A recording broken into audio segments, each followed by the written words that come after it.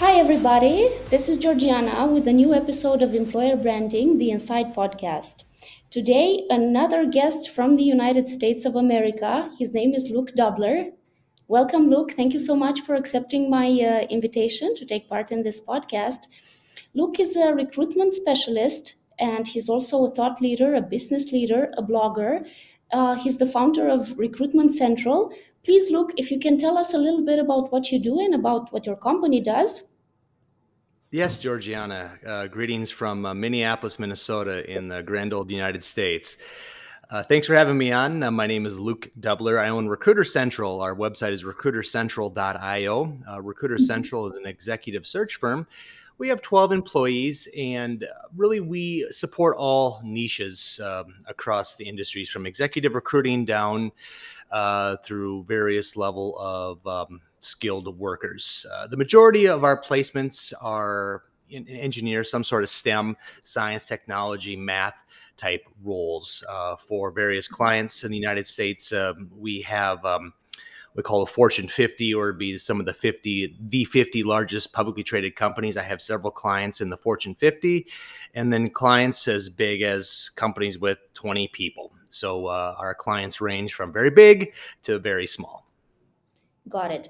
As I was telling you before we met for this podcast, we are doing an employer branding podcast, right? So mostly I try to speak to people in Western Europe, specifically in Germany and in Romania, where I'm from and where I'm currently living.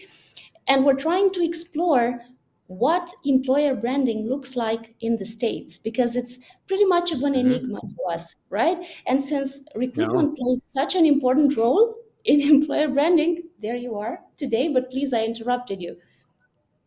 Yeah, so honestly, employment branding is kind of an enigma to a lot of employers here in the United States. I think a few things we need to point out is that, kind of employment laws are different here in the United States, whereas in Europe, they don't have at will. So in the United States, essentially, you can fire or quit an employer for any reason, theoretically, and it doesn't happen that often. And there's definitely other paths that generally people can take, but people change jobs a lot more in the United States, especially now, especially in the technology sector. Mhm. You'll see 10 years or length of employment ranging from 1 to 2 years, and that's not unusual at all. Uh, Technologists, developers, and various other individuals will often take other roles for various opportunities. And so, unlike Europe, I know it's oftentimes the recruiting process is long.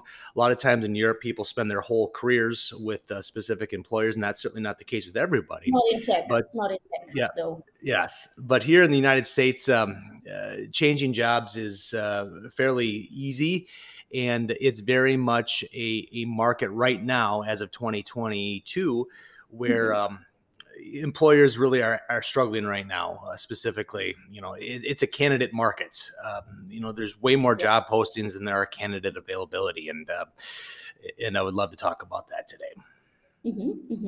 Perfect. Look, what types of clients do you have? And I'm asking this question because I'd like to understand and to know how many of the companies that you work with entertain the idea of, increasing retention by using employer branding, for example, or recruiting in a rather different or smarter way, if I could say so.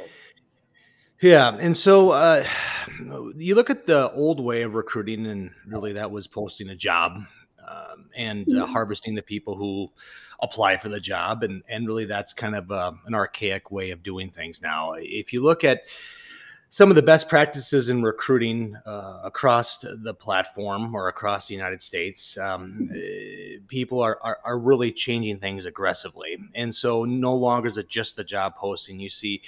Um, Videos of companies showing what it's like to work at a place. You see Exactly. thought leaders up and speaking in front of target audiences, really discussing the employment opportunity, really discussing the overall impact that their company is having, on a greater cause. It's really no longer just talking about the job, but it's really talking about the impact.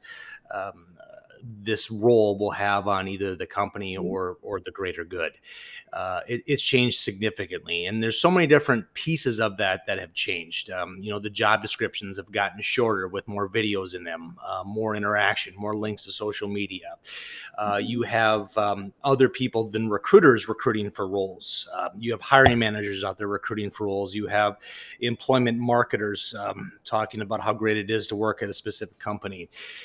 You have people up in front of on stages talking in front of targeted audiences about some new technology that they're using, or some latest greatest invention that they've come up with. There's just a litany of things that have changed, and I think we could talk about it specifically by niche if you would like, but the employers that are losing in this time of post-COVID, certainly time of the Great Resignation, are the ones that are no longer just relying on a job posting. Yes, keyword here being job posting, because this Yes. is also a topic we're touching in some of the content that we create with our content platform, employerbranding.tech. I was wondering, based on your knowledge of the branch so far, how extended would you say the role of employer branding manager is in the US at the moment? Well, it's become more important over the past couple of years, certainly. If you look at some of the greatest challenges that companies face now, their supply chains. Supply chain's a massive issue. And then almost universally, it's staffing behind that. How are you going to compete with a market that isn't growing? In the United States, almost 50 million people quit their job in 2021. And we're still not back to our post-COVID employment rates. We're still 1 to 2 million jobs short of where we were in 2019. And, there's a number of reasons for that. But the simple fact is that the workforce isn't as big as it was. People either not wanting to be part of it, people retiring, it's changed. And so employees are competing for a smaller audience unlike ever before. And in order to compete for that, they have to change things. And so you're looking at things from, with employment branding, you're talking about, the whole offering. And so employment branding isn't just talking about how great a job is. It's talking about, well, we have flexible work arrangements. We're doing X or Y. It's so much more than just talking about a job, how employment branding has evolved. And you're seeing it everywhere. I mean, you look at some of the biggest companies here in the United States, their job postings have changed aggressively. And in the past couple of years, you've seen that evolve. Exactly. Let's touch a little bit on retention, because in the tech sector, especially here in Berlin, retention tends to be really, really low. We're talking about 8 to 10 months for someone in tech developer. The United let's say. States, absolutely. That's not really that It's uncommon. about the same. So I'm wondering, is there a trend that we can predict? Are things going to change in this direction in the near future? What do you think? So if you look at technology, most of the people who would call themselves cutting edge technologists, some of the first questions they ask any employer is, tell me about the tech stack, tell me about my continuous learning opportunities, tell me about the people I'm working with. And if you look at the change of pace of business, and especially technology, it's only increasing, and it will only get faster. You look at the evolutions, in the open source community. You look at evolutions of the various technologies that are there. The top candidates that are out there, almost by just the way things change so fast, they have to evolve as well and be with that technology as well. And so the companies that are retaining people the best are the ones that are able to stay current with the changes in the industry. So what that looks like is they're giving their candidates or their employees opportunities for continuous education. They're allowing them to, learn a new code base, or attend a conference, or even speak at a conference, or get a new certification, or do some sort of continuous training, knowing that technology is evolving faster than it ever has before. And then they're using that from an employment branding perspective on their jobs, or in videos on their jobs, talking about, how they're giving their employees that opportunity to grow and learn. A lot of times people don't leave as I'm sure you may know, a company for money. Yes. Very rarely do people leave companies just for money. It certainly does happen, but it's not just money. And so, really understanding what your target audience is after, and then playing to those strengths. And so, in the case of technologists, there's never one, automatic solution for everybody.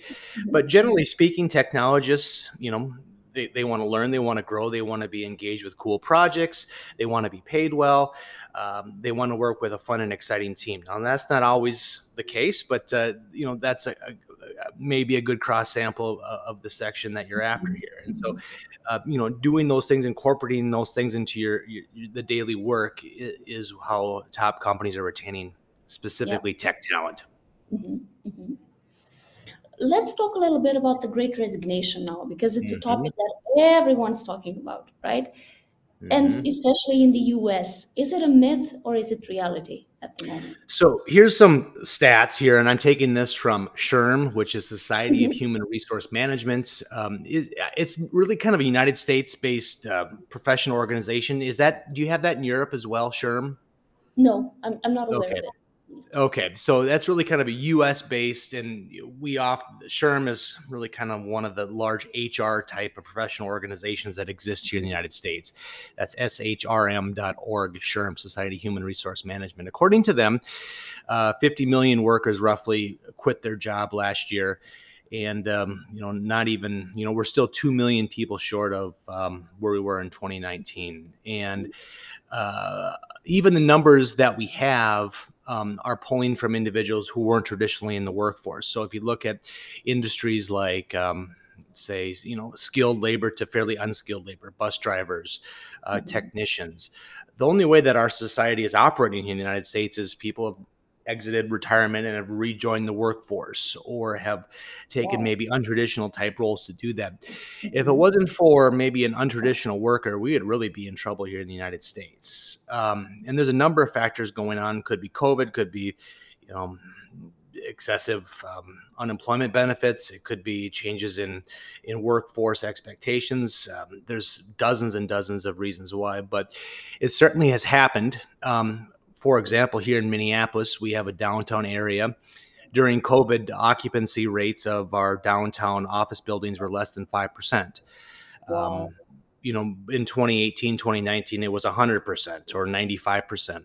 Those occupancy rates are climbing, but they're still no more than 20% here in Minneapolis specifically. Now, that's Minneapolis, and I think there's some echoing of those type trends, but certainly no, I shouldn't say no, but the vast majority of employers here in the upper Midwest are remote or hybrid type learning environment. And the workforce as we knew it, certainly, I don't see that ever coming back, to be honest with you. It Mhm. may come back somewhat to normal, but it's certainly never going to be exactly the same as it was. Mhm. Now let's move on to recruitment, a topic that Mhm. I'm sure you'll enjoy, and so will our listeners. I'm wondering, what can recruiters do to persuade candidates to apply for a job? Yeah.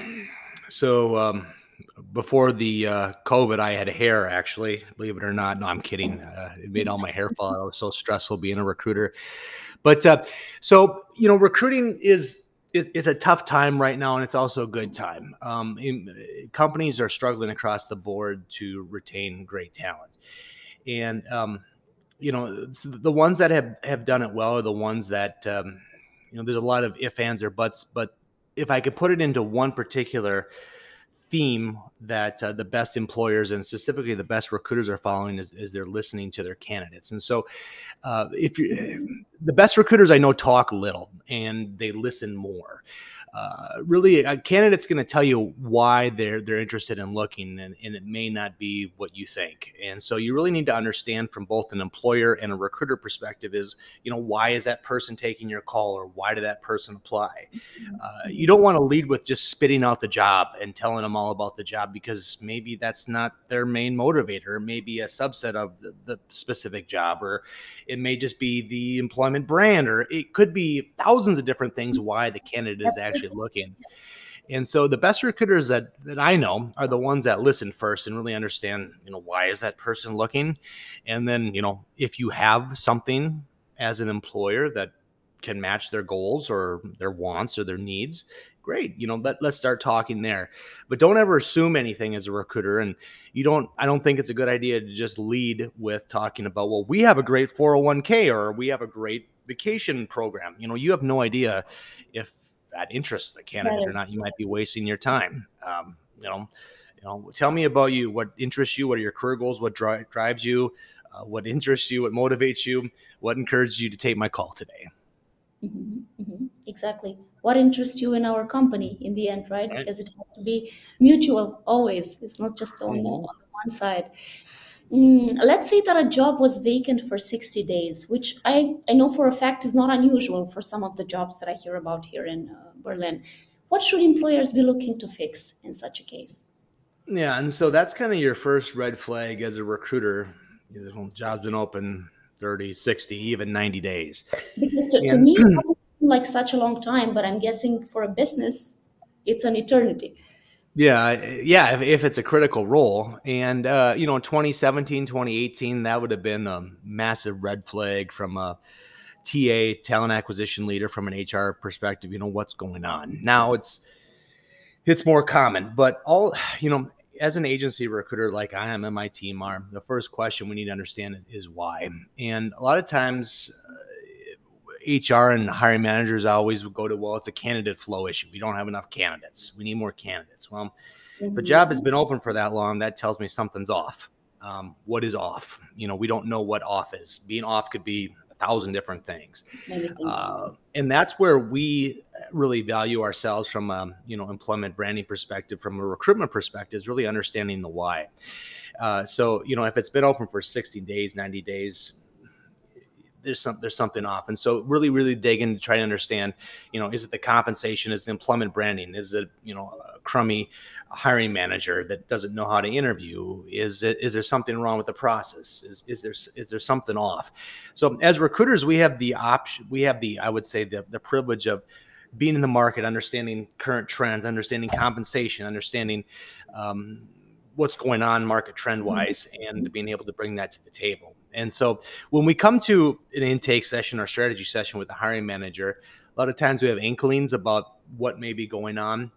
Yeah. It's always very helpful to talk to HR real quick to get a second opinion, but then using data to really help persuade the conversation. I know one of our clients here just yesterday, they're asking for a plant manager in a rural location, and they wanted to pay a certain amount. And that certain amount that they were looking to pay was about 40% under market value. It Mm. was just way off. And you can tell the hiring manager that, but you can also show data. So other than showing the comp data, which we did, 5 or 6 ideal profiles of candidates that, yeah, you'd be like, yeah, I want to interview them. Well, you say, well, this is what they're making in the market. This is what, they could command from a comp perspective, and changing the conversation with facts and data versus just, throwing a resume at them and seeing if it sticks. Mhm. Of course, of course. Coming back to employer branding a little bit, how important would you say a careers page is for a company, and Mhm. what does a good career page look like? Yeah, and so certainly there's a lot of themes with career pages, and I think that it really, you can ask an individual what they think of a career page, but it really doesn't matter unless it's the target audience that you're looking to put your message in front of. So, for example, Mhm. let's say I am a technologist company, and I'm looking to hire top technologists. As a recruiter, does it need to appeal to me? Well, not so much. Does it appeal to technologists? And so one of the ways that we like to do that is, finding some of the best candidates or clients or employees that we have and asking them what they think of it. What's important to them as Mhm. technologists? Are you talking about the tech stack? Are you talking about things that you're building? Are you talking about what Agile, which is a software Yeah. release methodology, that you use? Are you talking about um, are you talking to your target audience? And so from a recruiting perspective, it's finding your target audience and putting your message into there. And so it may not appeal to everybody, and that's fine. It needs to appeal to the people you're looking to hire. And Exactly. so a lot of times I see companies with subdivided career sections. And so they'll have, an engineering team, software engineering, that just talks about, software engineering and all the things going on there. And then you have, say, supply chain. Generally speaking, themes that are relevant to supply chain people may not be relevant to engineering people. Um, and so knowing your target audience and then speaking to them. Furthermore, being a lot more proactive with your employment branding message. And so rather than creating an awesome employment branding landing page, you need to think about, well, where is your target audience, and then also be putting your message there. And so where are they? Where are they congregating? What are they talking about? Where are they meeting? So putting your message in meetups, putting it on, having some of your top performers maybe contribute to open source on GitHub or Stack Overflow, or speaking at a conference, and being an ambassador of that employment branding message. It's such an easy thing to do in the end, right? Just ask the people that work with you. Why would It's they it's apply time for this job? consuming, What yes. would they appreciate, right? It's not difficult at all. Well, you don't assume. I mean, I'm a recruiter, I mean, I could say, yeah, it's great, but I don't think you want me writing code for you. It would be pretty rough. I could just code basic HTML myself. And so, it doesn't really matter what I think. It matters what top talent who may be passively looking thinks. Exactly. Yes. But it's always good to include your current employees in Yes. all company culture or employment branding or recruitment marketing initiatives. I think everyone would be much happier if career pages would have just a little bit of input from the people actually working in the company, as Yeah, opposed to that's the. the evolution of the job. Rather than having a stale, stagnant job description, the Mhm, people are now the job description. They are the walking, talking ambassador of the company. mhm, They are the attractant to the company. I mean, and I know we're using the engineering example a lot, but you need to showcase your people. And you can listen to me all day as a recruiter, but you're not going to be working with me. I'm not going to be driving you, and I'm not going to be growing you as a recruiter. What mhm, matters is your peers and the people you're working with every day, and use them, showcase them, display them.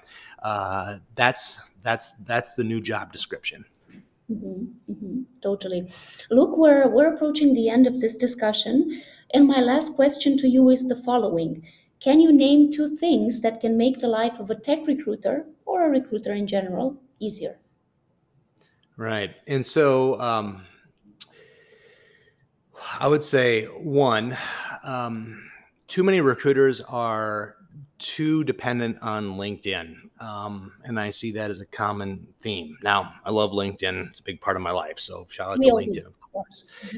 LinkedIn. But if you're being a one-dimensional in-mail sending recruiter, you're going to be facing a lot of heartache, and not be making a lot of placements. You'll get some, but you won't be considered, um, high performing. And so, learn other tools besides LinkedIn. And how to learn the tools is a lot easier than you might think. What we do as recruiters isn't brain surgery. So find two or three engineers that you like or would be willing to spend time with you, and just ask them where they hang out, what they do. What have been some great messages they've gotten from recruiters? What have been some, good grief messages Yeah. they've gotten from recruiters?